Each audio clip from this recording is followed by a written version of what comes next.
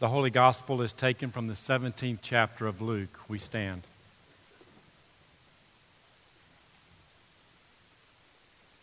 The apostles said to the Lord, "Increase our faith." The Lord replied, "If you had faith the size of a mustard seed, you could say to this mulberry tree, 'Be uprooted and planted in the sea,' and it would obey you.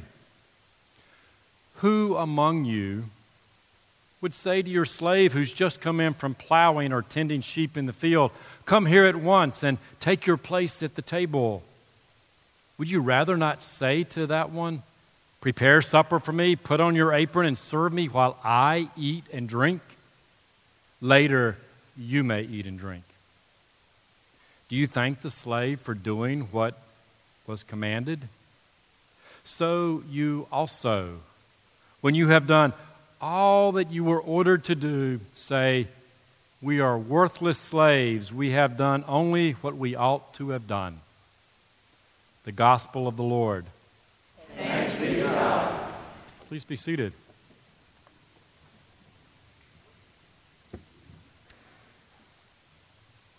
A word of introduction before I begin. I'm Greg Williams. I'm the interim senior pastor, and this is my first Sunday in worship with you. I'll be a little bit more regular around here after October. There were things already planned before I started here. My wife Brenda is with me. I won't embarrass her by having her stand up or anything, but she's with Connie Herlocker down there, a good friend of ours from our previous congregation, Grace in Hendersonville, where we still live, and I'm trying out retirement living at Trinity Oaks.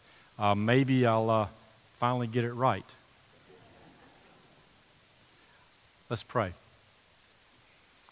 May the words of my mouth and the meditations of our hearts be acceptable in thy sight, O Lord, our strength and our Redeemer.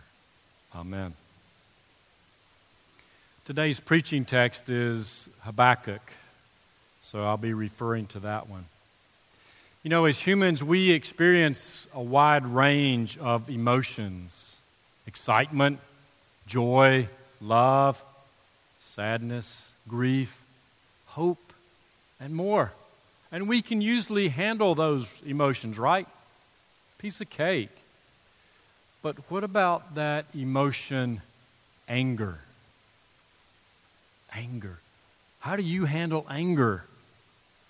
You yell at somebody or something, break something, curse under your breath, or heaven forbid, not so much under your breath. Hit a punching bag, shatter dishes in a rage room, or just stuff it. Internalizing that anger again and again until it finally erupts in an outburst or an action that totally surprises you, or even worse, surprises an innocent bystander that wonders, where in the world did this come from? I've done some of those things, still do some of those things. It seems to me that anger might be the human emotion that is challenging for us to express.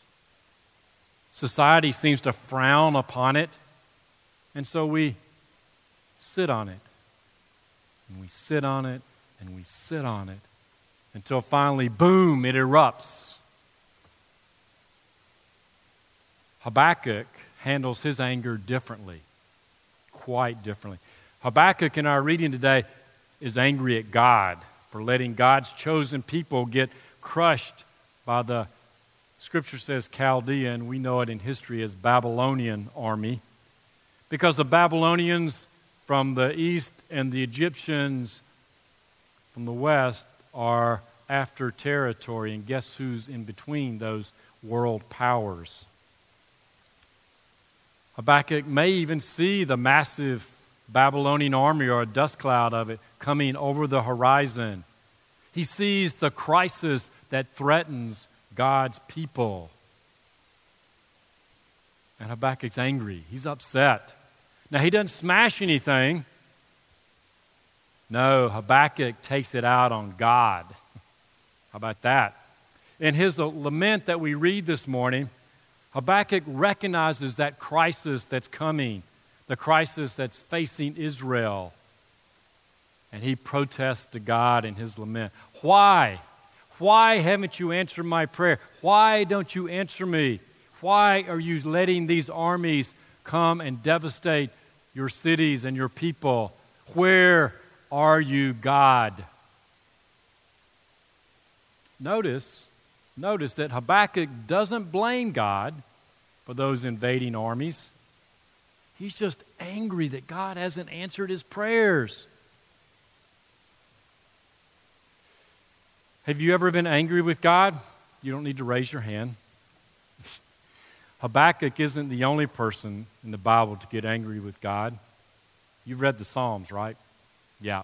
Some of those are directed at God. I've known people through the years following the death of a loved one who have powerful feelings of anger toward God. And initially, they're paralyzed by that anger and their grief. They're just stuck because being angry at another person, well, that's one thing. Even being angry at the person that died, that's one thing, right? But anger at the Lord of creation, that's quite another thing, isn't it? Some of us have probably been angry at God recently. That's okay. That's okay. I've been angry with God recently sometimes too. But God's big enough to handle it. And we're not the first ones to be angry with God. But what do we do with that anger that's so kind of nebulous? And it might be at God, it might be at someone or something else. But what do we do? How do we cope with the crises that give rise to this hard-to-manage anger that we might be feeling? Habakkuk, in our reading today, laments his situation. He protests in his prayer to God about the invading armies and that crisis, and then Habakkuk waits. He waits for God to answer. So let's take a cue from Habakkuk in dealing with our anger these days. Today's Bible reading suggests at least two ways forward. The first is patience. Patience. And that's often difficult in things. We want to do things now. We want results now. How many of you are like me when you're using your computer or surfing on the internet? Expect things to happen right away. You click it, boom, there it is on the screen. And there's nothing more frustrating for me than seeing that little circle going round and round and round. And I can't do anything about it except wait. Patience is sometimes challenging when our schedule's slammed or a task list is growing larger or we want it to happen now. Or what about our addiction to Amazon? How many of us are on Amazon Prime and we see something and we pull out our phone and click, and it's delivered the next day? Bingo!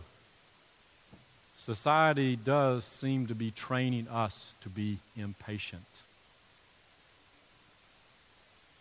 Habakkuk has a different approach, doesn't he? Habakkuk is patient. Habakkuk goes out on the ramparts, the top of the city wall, and he waits. He waits.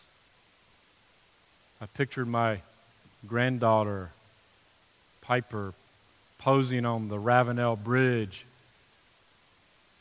not wanting to do something, with Charleston Harbor stretching out behind her. As I thought about Habakkuk standing there on the ramparts of Jerusalem, defiantly looking into God's face, saying, God, answer me, right in God's face, as close as he could get.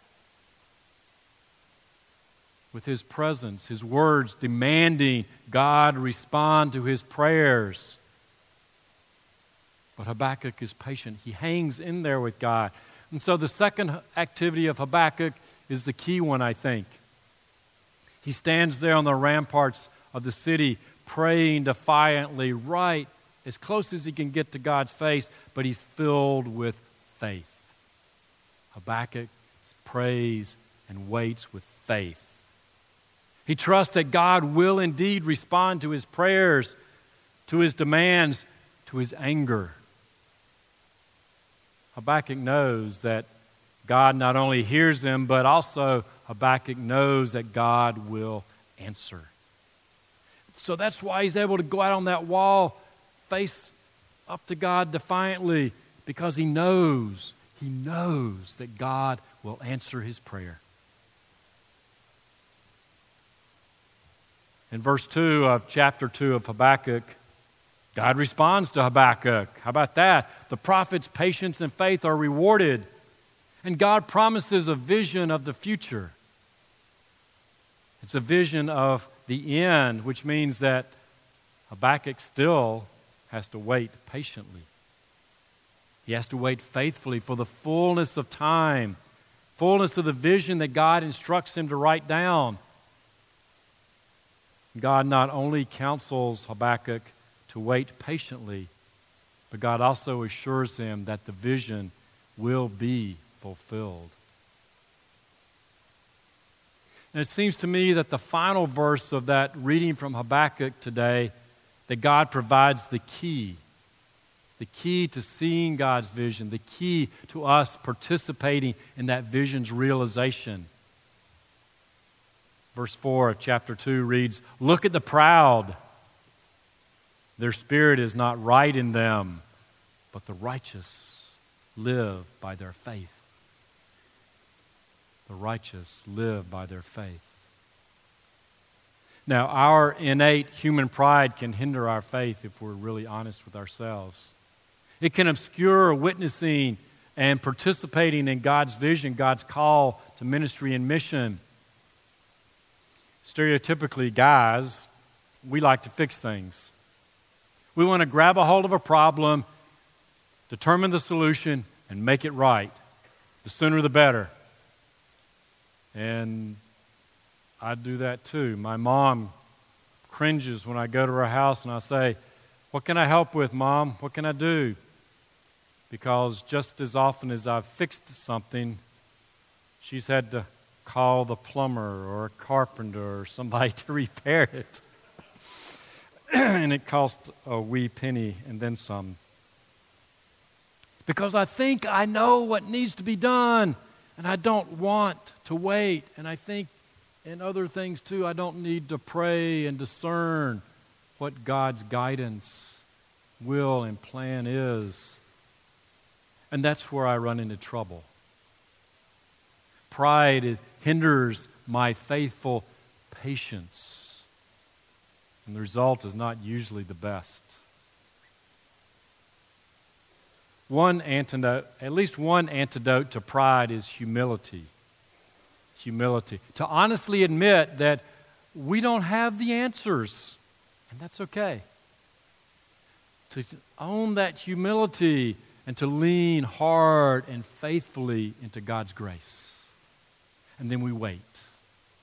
We wait prayerfully, patiently, but actively to discern God's guidance. Habakkuk's activeness was going up on the ramparts to continue to wait and pray.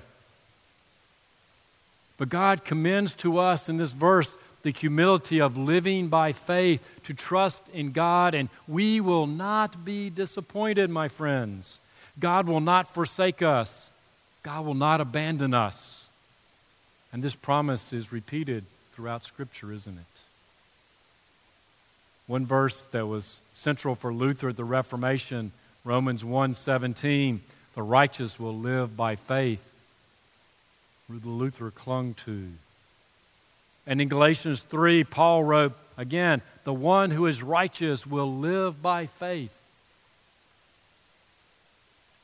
Standing before God and waiting patiently.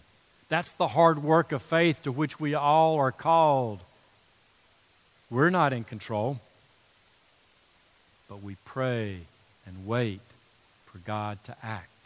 We faithfully look for where God is acting, where God is at work in the world, in our community, and we discern what are our gifts And how do I share those in that work that God is already about?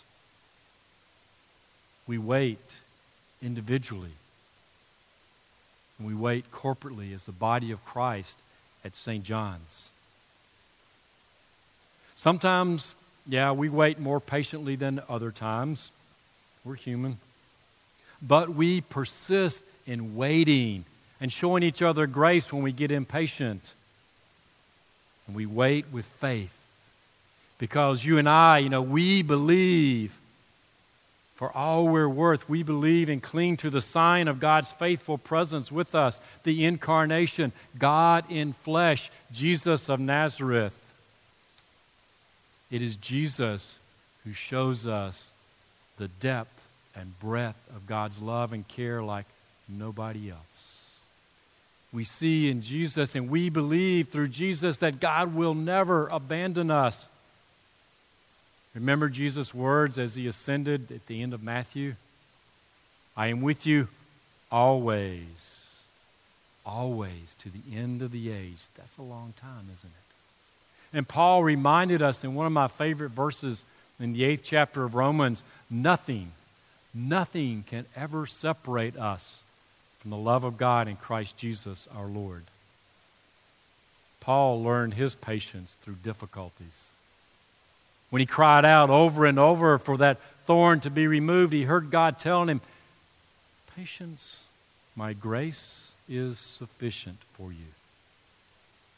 My grace is sufficient.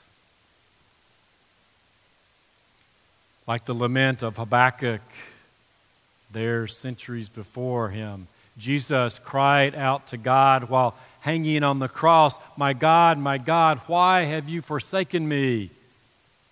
And that faithful lament hung in the air that day, waiting for God's response as Jesus breathed his last.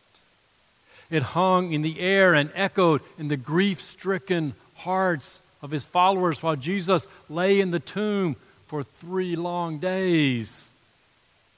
But on that third day, God answered their faithful patience and prayers and waiting. And boy, did God answer, didn't he? Didn't God? In a powerful and earth-rattling, history-changing way, God raised Jesus from the dead. The resurrection of Jesus is that ultimate sign that God will never, ever abandon God's people. God responded to his son Jesus when the time was right. And God responded in a way that the world didn't expect and that the world would never forget. By prayerfully waiting, God brought the disciples from the crisis of their grief and dismay and loss to the joy of calm. And through them, the world was changed forever. Through them, we are gathered here this day. May God graciously grant each of us the humble faith we need to have patience when we're hurting. May we cling tightly to God's promise in the certainty that God will respond to our prayers at the right time and in the best way. Amen.